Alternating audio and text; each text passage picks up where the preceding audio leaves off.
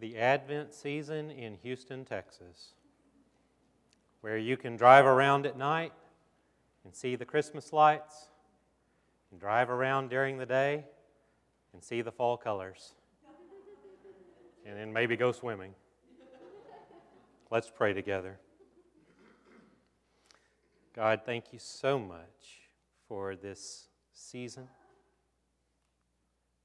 for the moments that we enter into today of anticipating what you have in store. Thank you for your promises of new creation, for the light of the world, and for the word that was from the beginning that we proclaim at this moment. In the name of Jesus, amen. So, about a week or so ago, Jen and I were sitting in our living room in the morning just drinking coffee, and I looked around, and there was the Christmas tree and the mantle with snowmen and LED lights and all this stuff, and it occurred to me, this was our first Christmas together in our new house. It's like, well, we've had quite a few Christmases together by now, 20-something for those who are counting, and yet, because it's a new place, it's like a first Christmas. And each time we come together on this first Sunday of Advent, it's like it's the first time all over again, because we are reminded of God's beginnings. John 1 begins the way that Genesis 1 began, in the beginning. Both Genesis and the Gospel of John use the same exact wording, in the beginning. In the beginning, God said, "Let there be light." In the beginning was the Word. In the beginning, God created the heavens and the earth. In the beginning was the Word, and the Word was with God, and the Word was God. Now the earth was formless and empty. Darkness was over the surface of the deep, and the Spirit of God was hovering over the waters. He was with God in the beginning. And God said, "Let there be light." And there was light.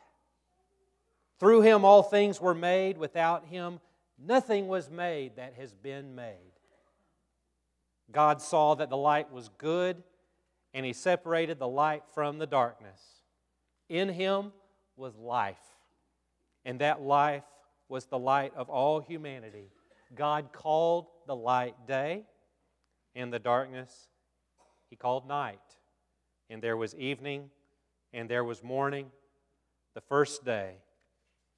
The light shines in the darkness, and the darkness has not overcome it. Perhaps you picked up somewhere along the way that what we just did was to hear Genesis 1:1 and John 1:1 together, and then Genesis 1:2 and John 1:2. And perhaps somewhere along the way you may not have been able to tell whether we were reading Genesis or John. That, by design, is the way that John wrote the beginning of the Gospel of John. To where, if you didn't know, if you didn't have it right in front of you, pulled up, where you could see it yourself, you may not be able to tell, wait, is that Genesis or is that John? What the Gospel of John does with the original first day of all creation is to show us that in Jesus, everything in all of creation comes together, is fulfilled, and gives us life. Light and Word. You'll probably see a whole lot of Christmas lights over the next few weeks as you drive around, maybe even in your own home. Remember, as you do, that Jesus is the light of the world that shines in the darkness. Now, we know what light is. We see light with our eyes, and sometimes we can even see it with our hearts. We know it when we are in the presence of others who emit the light of the world, that we know in Jesus. You ever been around someone who just felt like when you were with them, they just emitted the light of Jesus? It feels good to be around someone who you can think, and you can't really describe it or put a fine point on it. It's just like, I'm with this person and it feels like I'm with the light of the world. But what about this image that John gives us in the beginning of the Gospel of John? It's light, but the way he puts it is, in the beginning was the Word. What are we supposed to grab onto with that? Well, it's as though John is telling us that in Jesus, the very embodiment of everything that God has ever created comes together in Jesus.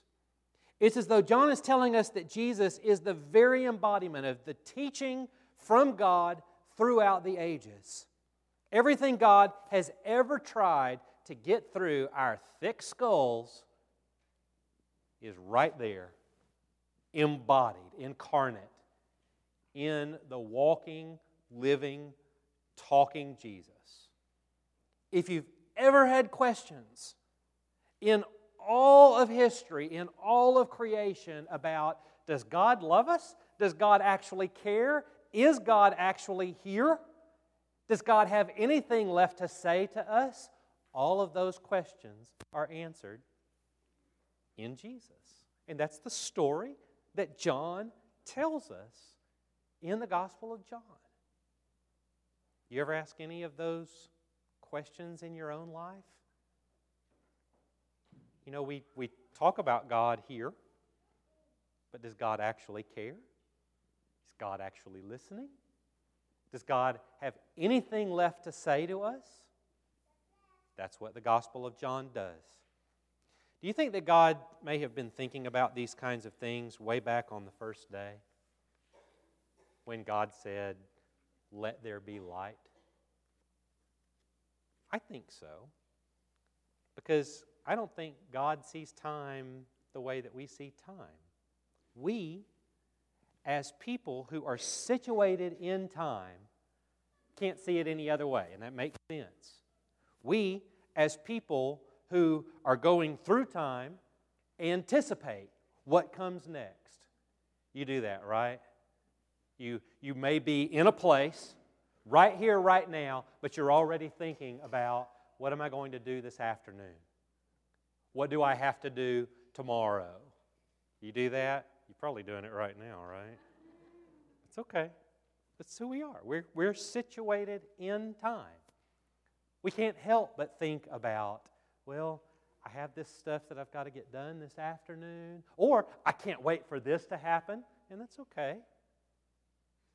I think in some ways, even though Jesus tells us to be here, be present, each day has enough trouble of its own. I get that, but at the same time, dear Lord, you created us to be creatures of anticipation, to just wait for what comes next, to be excited about what comes next. And that's the beauty of the Advent season.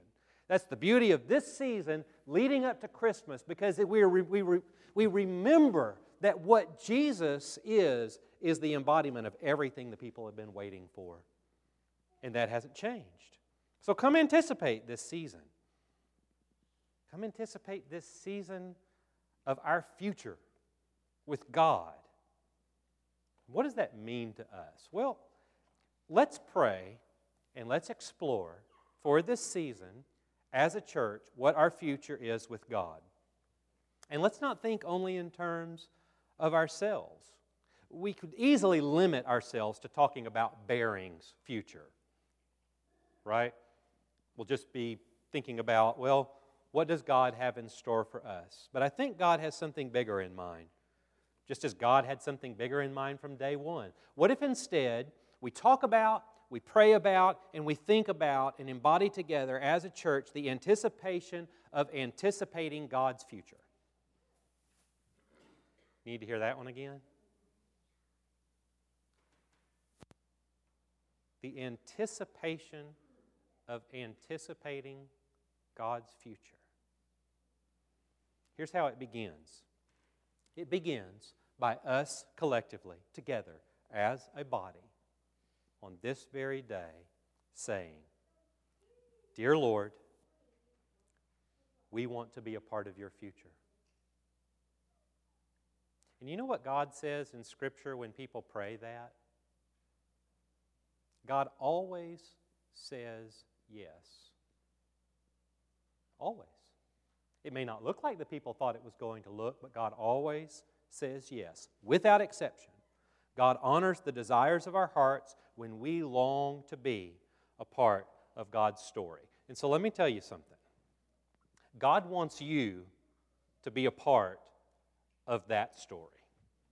And I don't say that heavy-handedly, right? Because it could come across that way, right? And you've heard those kinds of sermons, right? God wants you to, and fill in the blank, and then you feel bad. It's not like that.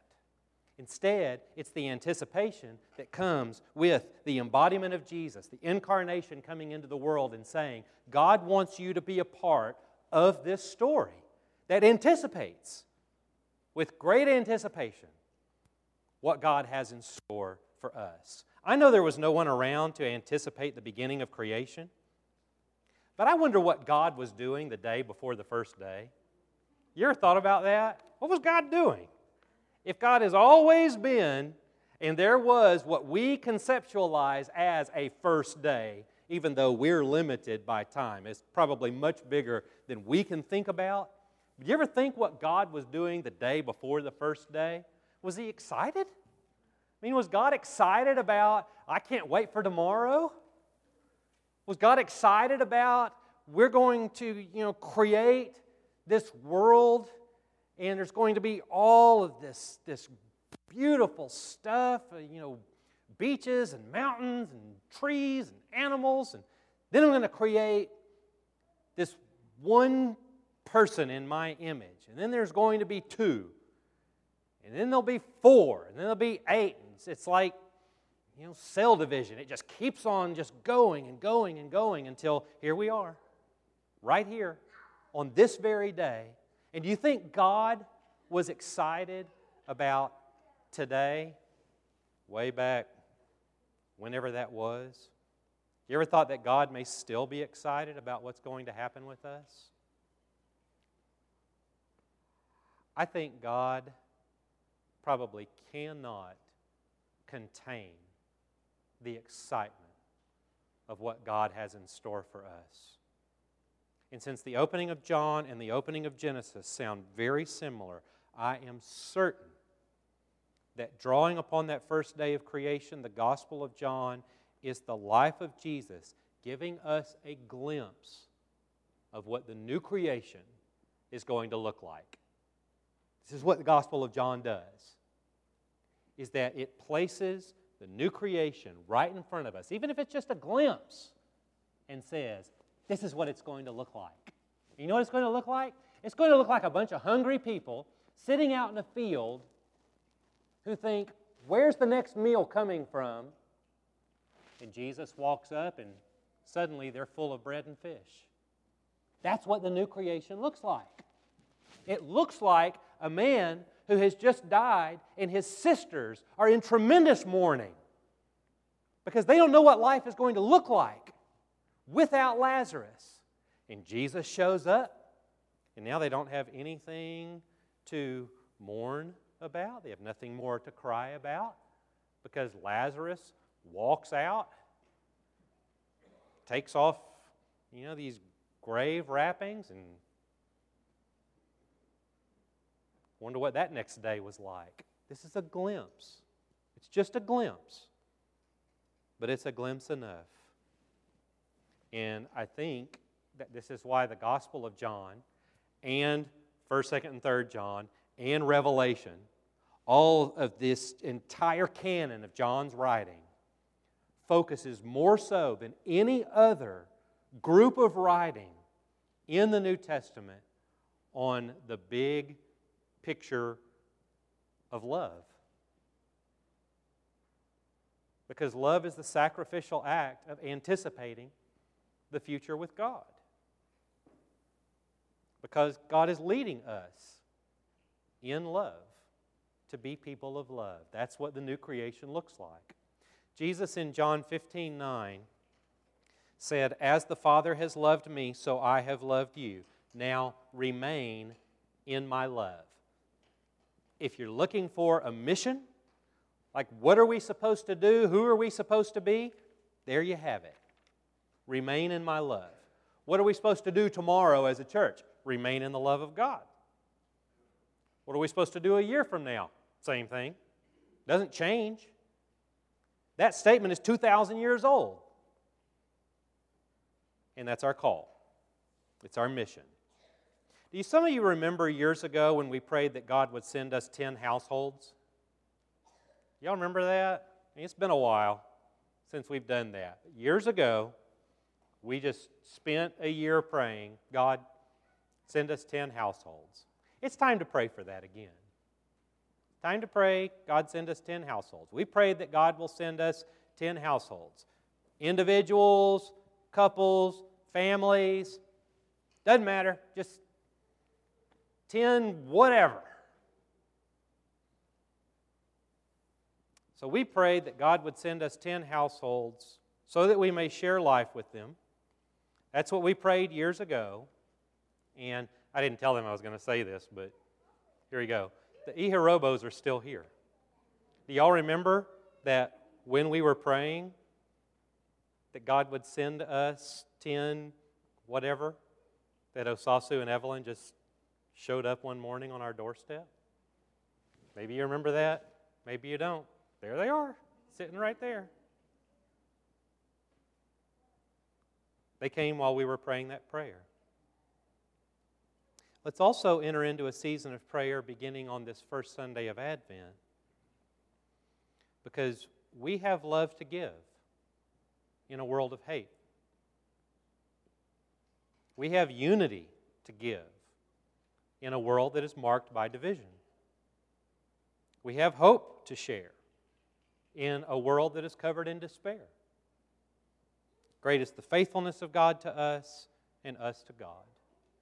I heard a line from a worship song during our midday worship when I was at St. John's Abbey in Minnesota earlier this year. And this line, for whatever reason, has stuck with me, and I cannot get it out of my soul. Held by your unrelenting grace, let us always cling to your love. I want to tell you about a lady who used to be a part of our church a while back.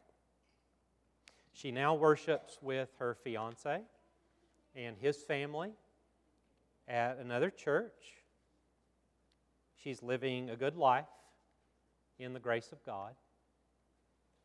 But she almost took her own life.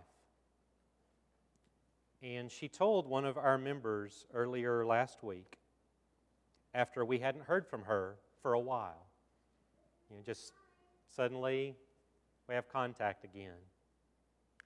She told one of our members that bearing saved her life. Way back when, she drove up and down Bering looking for a church to attend. She said that the one that called to her was right out there, out in front. It happened to be us. So she decided to come in and see what we were like.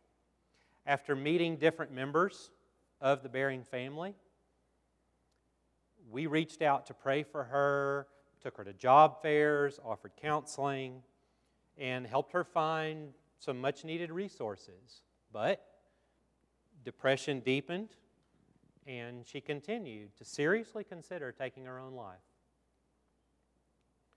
But she kept putting one foot in front of the other day after day. And she said it wasn't any one thing. It wasn't just one thing that we can pinpoint, but it was who we were to her as the body of Christ. As she told this to one of our ladies last week, this is what she said. Word for word, direct quote. The kindness of the people at Bering saved my life. Just, simple kindness.